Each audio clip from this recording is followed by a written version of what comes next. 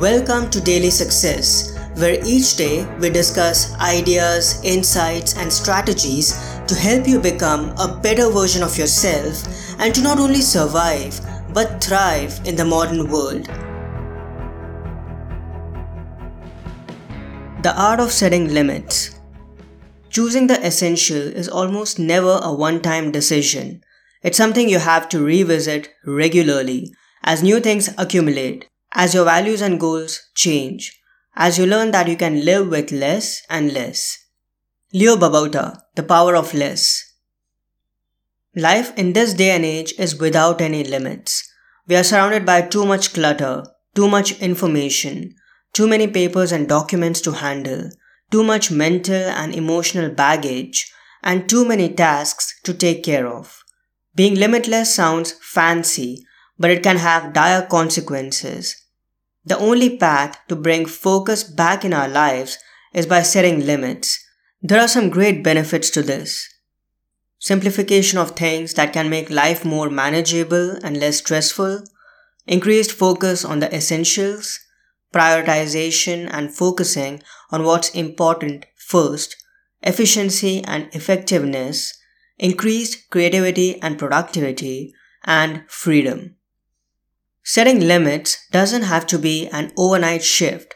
It can be gradual and we can work on one area of our life at a time.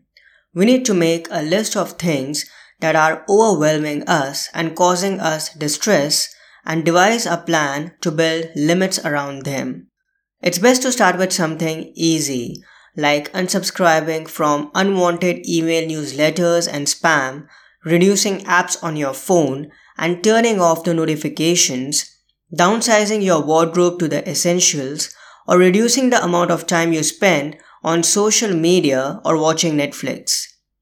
Setting limits is an art, and it may take a while to hit the sweet spot.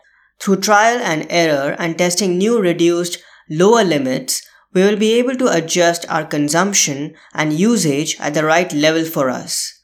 Once our new limits are tested and defined, we can work on making this a habit. Setting limits is crucial for our success, well-being, and sanity.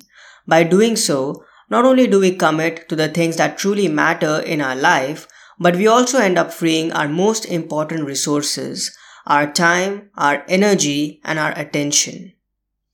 If you enjoyed this episode, do check out my book, Daily Minimalism, Book 4 of the Daily Learner series. The condensed, timeless knowledge in the daily meditations will help you navigate through the complexities that come with modern living and guide you in your quest to live a happy and meaningful life. I hope today's episode added incredible value to you. For more helpful resources on personal development, philosophy, and holistic success, come visit my website parthsahani.com. I wish you an amazing day.